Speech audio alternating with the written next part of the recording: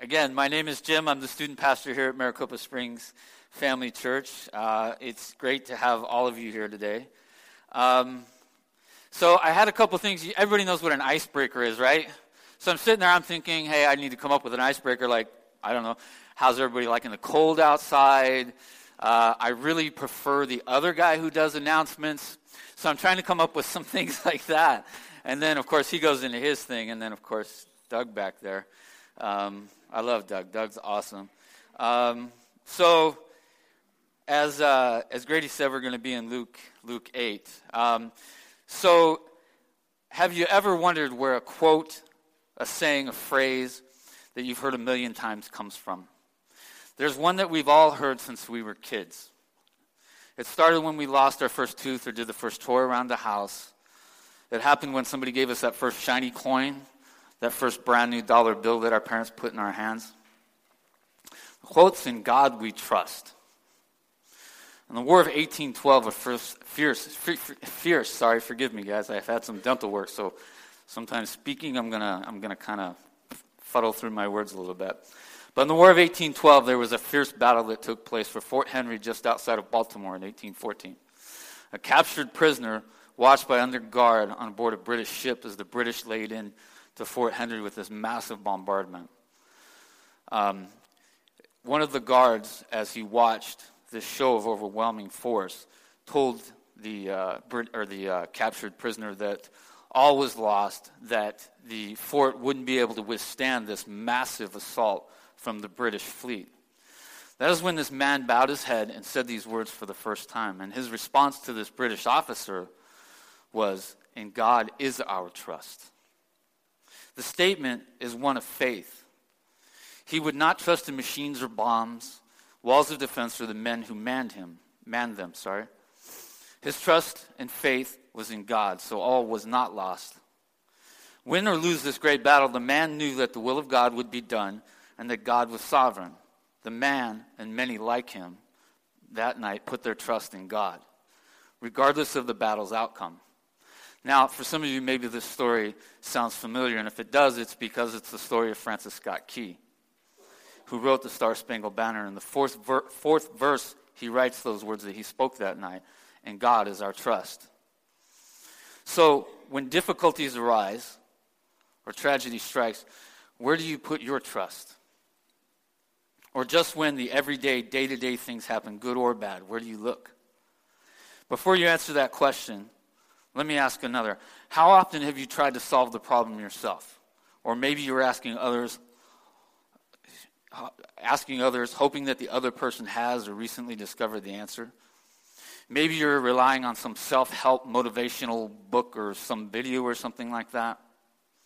Or my own personal favorite, charging headlong into every problem wielding a 10-pound sledgehammer, hoping that at least one swing will land on the problem and fix it. And there was a time a few months back that got a little tough for me, at least for a few days. I'd gotten a call from my sister late at night. She told me that my mother had lost consciousness and that she was in the hospital and they think it was her heart. Now, two things that you need to know about this is that first, I'm a mama's boy. And I don't mean I love my mama. I mean I am a mama's boy, and I always have been and I always will be. And the second thing is that other than to give birth, my mother's never been in the hospital. So I freaked out. I mean, I was on the plane the next day. And I'd love to sit here and tell you that it was because I wanted to be by the side of my mother, which in the part that was true. But the other part of it is that I wanted to be there because I could fix it. That was me, right? I could fix it. I had to be able to fix it. I'd never had these emotions before. I'd never lost anyone close to me, so the thoughts and feelings I was dealing with were kind of new to me. So I started putting my trust in that 10-pound sledgehammer again and started kind of freaking out. Now, I sat at my desk, and instead of continuing to freak out, I bowed my head and I started to pray vigorously and asking God for help and guidance in this time. And his answer back to me was, "I've got this. Trust me. I've got this covered." And as I started going through the process of finding the rental car and the flight, I slowly became calmer. And I realized that whatever God's plan was, and he's got this. I can trust in him no matter what the outcome would be. I just needed to be with my family. I needed to be with my mom. I could put my hammer away and trust in his direction. Today we'll be in Luke 8, as we said, verses 40 through 56. And if you have your Bibles and you haven't turned there yet, go ahead. If you're new here today or you don't have a Bible, after service today, just get with somebody near you as we're rummaging around. They'll take you back to the bookstore. We'd love to get you one for free. They'll get you one. Make sure you do. Okay? So now before I get into the scripture and start reading, just 3 things I'd like to mention really quick about the scripture that we'll be in today. First, this crowd welcomed Jesus, and in fact, they were expecting him. At this point in Luke, he's performed many miracles and taught in many places, and they were excited to see him. But what were they exactly excited about? And the next thing is Jairus' position in Jewish community. This guy was at the top of the food chain, but he still had peers and other leaders that he had to answer to. If Jairus chose an unpopular opinion, it could get pretty ugly for him. In Acts 18, there's a story of a synagogue leader who was beaten for not ensuring the punishment of people spreading the gospel of Jesus Christ. And remember, Jewish leadership, Jesus was not well liked. The last thing is Jewish cleanliness laws. Now again, remember, they hold strictly to these laws, and as we've learned through our time in Luke, that they would sometimes add to them, making them more cumbersome and heavier to carry. If you were bleeding, you were considered unclean for however long it would last, 3 days, a week. You were an outcast, you were unwanted, you were ritually unclean. So let's start. We'll look in verse 40. Now when Jesus returned, a crowd welcomed him, for they were all expecting him. Then a man named Jairus, a synagogue leader, came and fell at Jesus' feet, pleading with him to come to his house because his daughter, a girl of about 12, was dying. So here we're introduced to the crowd and Jairus. They welcomed Jesus back, as we learned last week. Jesus was in the country of the Gerasenes. Hopefully I didn't mispronounce that. Where he saved a possessed man and sent him back home to be potentially our first missionary that we see. Now Jesus is back and people knew that he was coming.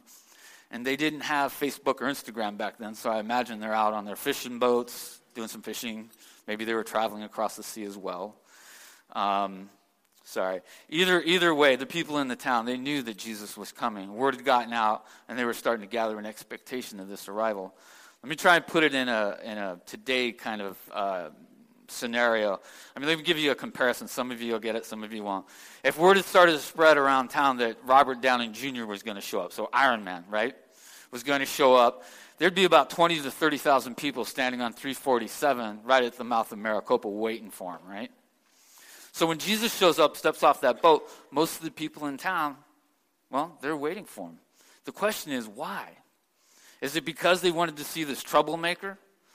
Was it so that they could say that they met the famous Jesus and that they could tell all their friends and families about the time when they did? Was it because they were drawn to the shore looking for an answer? Were they looking for relief, or maybe they were just looking for the direction to look in? I believe it was all of these reasons. And it's no different today. I mean, there's still a crowd, and there's still all sorts of reasons that we're in it. Jesus is meeting and talking with the people in the crowd, and this man walks up. Jairus, the leader of a local synagogue, comes through the crowd and falls at Jesus' feet. And Jesus implores him to come and help his daughter. Jairus' daughter has been sick, and now she is dying. He comes to Jesus, but before that, where did Jairus look? He has money to get the best doctors, the money to buy the most expensive medicines, the clout and respect to get any persons or group of people to come and help him. And because of his position in the community, he probably would have been following all the Jewish laws, structured praying ceremonies, maybe doing good deeds throughout the community, trying to earn God's favor, thinking that it was a matter of works. Jairus would have probably done all of these things. He would have spared nothing. Now, the text doesn't tell us how long she was sick or what Jairus tried to do to save her. We just know what we would have done if she were our daughter. Everything. We probably would have burned the city down if we thought it would help. I would have been looking for that 10-pound sledgehammer again.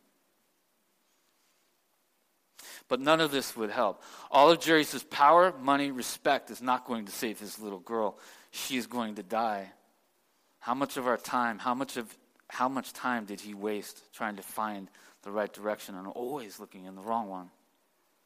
And then I wonder, how much of our time did we spend doing the same thing? None of it worked.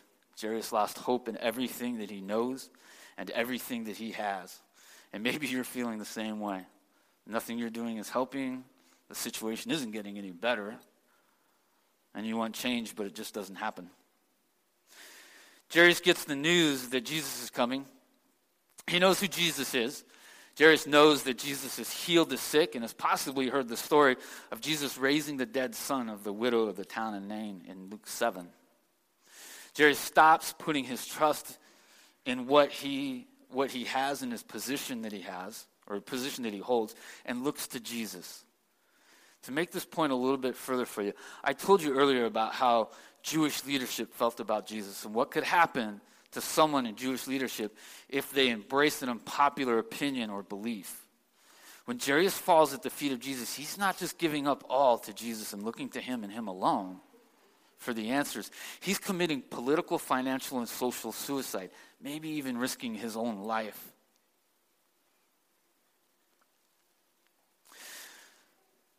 Possibly sending his family to be outcasted.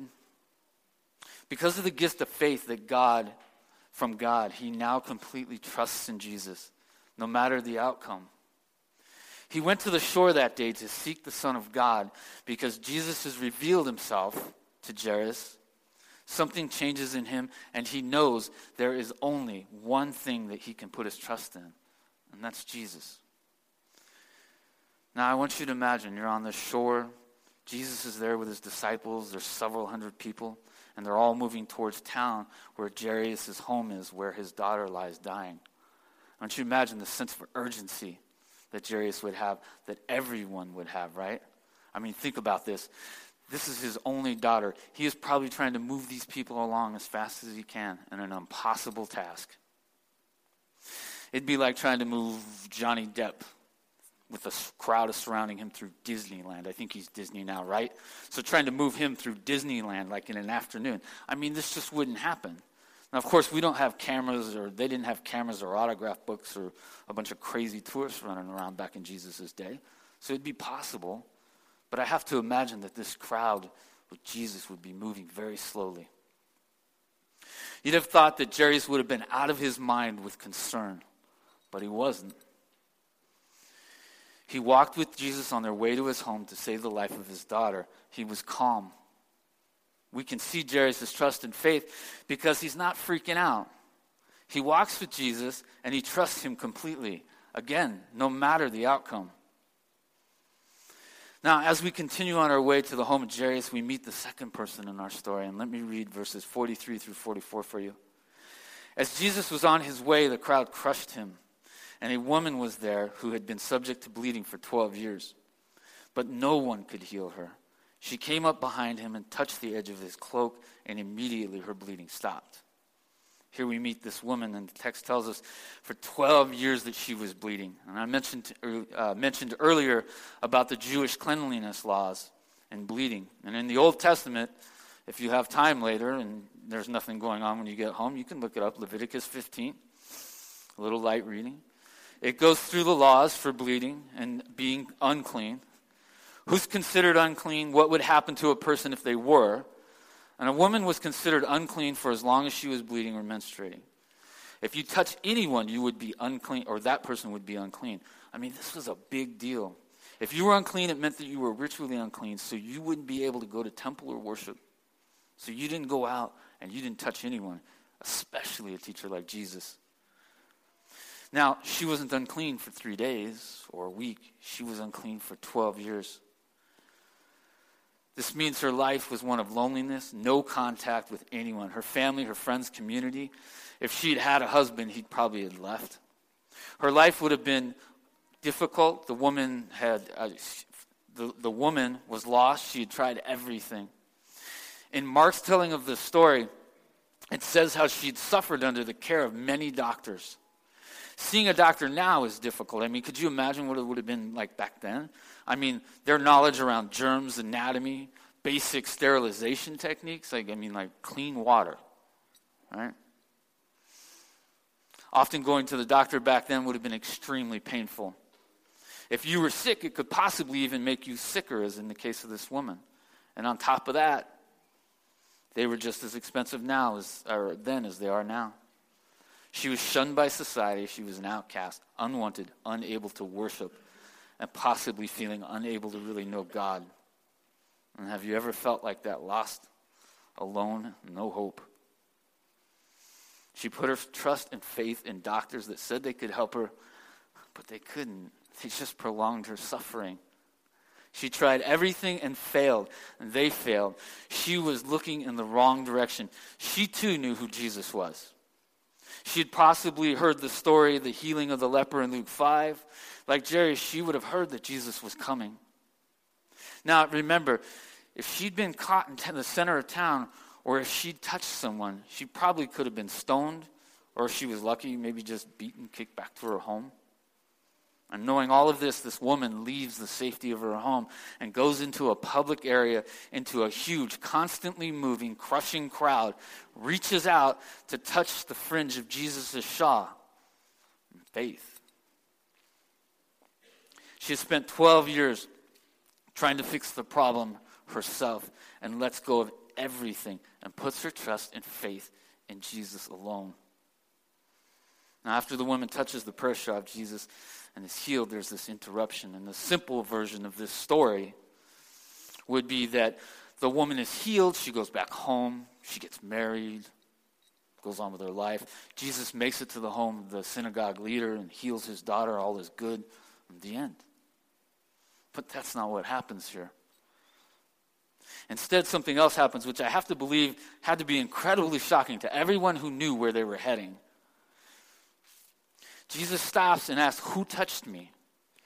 And he just stops. Now, when's the last time that you just saw an ambulance, for instance, just stop with a life on board, somebody seriously critically injured, just stop in the middle of the road, pull off to the side? We see this play out in verse 45 and 46. It says, "Who touched me?" Jesus asked. When they all denied it, Peter said, "Master, the people are all crowding and pressing against you." But Jesus says, "Someone touched me. I know that power has gone from me." Now, it doesn't say, but this inquiry doesn't happen while Jesus and this huge crowd is moving through town. Now, they stop, or stalled, if you will. And I want you to put yourself in that crowd. The whole procession stops, and Jesus asks, "Who touched him?" And with the gravity of this situation being known, this must have been an extremely tense moment for everyone. But for one person in this crowd, that probably was a lot more tense than the rest. And that's the woman. The woman, because she was the one that touched Jesus. But this is great, right? I mean, the woman has suffered for 12 years, and now she gets to have her life back. I mean, this is great. But she shouldn't be there. She definitely shouldn't be touching someone like Jesus. Remember, she is unclean. She could be punished or harmed for what she is doing. She thought she would be able to go unnoticed, but Jesus notices her. And Jesus stops everything to acknowledge her. Jesus reveals himself further by drawing her out. See, in verse 47, it says, "Then the woman, seeing that she could not go unnoticed, came trembling and fell at the feet of Jesus. In the presence of all the people, she told why she had touched him and how she had been instantly healed. Trembling, the scripture says, she falls at the feet of Jesus. Jesus tells her in verse 48, "Daughter, your faith has healed you. Go in peace." Jesus not only heals her, but he welcomes her back as a daughter of the promise. She is drawn to him. The gift of faith has led her to the center of town where she reaches out, touches the edge of Jesus' shawl, and is healed. What an amazing moment. The woman can't hide. Jesus knows her heart. He sees her. He acknowledges her. Jesus welcomes her home. Some of you here have felt that moment. Some of you are still waiting. Now, the woman is healed in front of the entire crowd, and for the majority of them, this is exactly what they wanted. They were hoping to see this miracle. They get the big show, but they miss what was really important. And let me try and put it a different way. Let me not blow this illustration, and if I do, I apologize. So after Robert Downey Jr. shows up to town, right, he decides he wants a relationship with us, which would be so cool.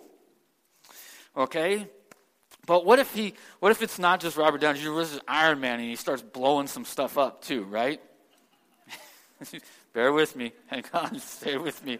He blows some stuff up. Most of us would never stop talking about that.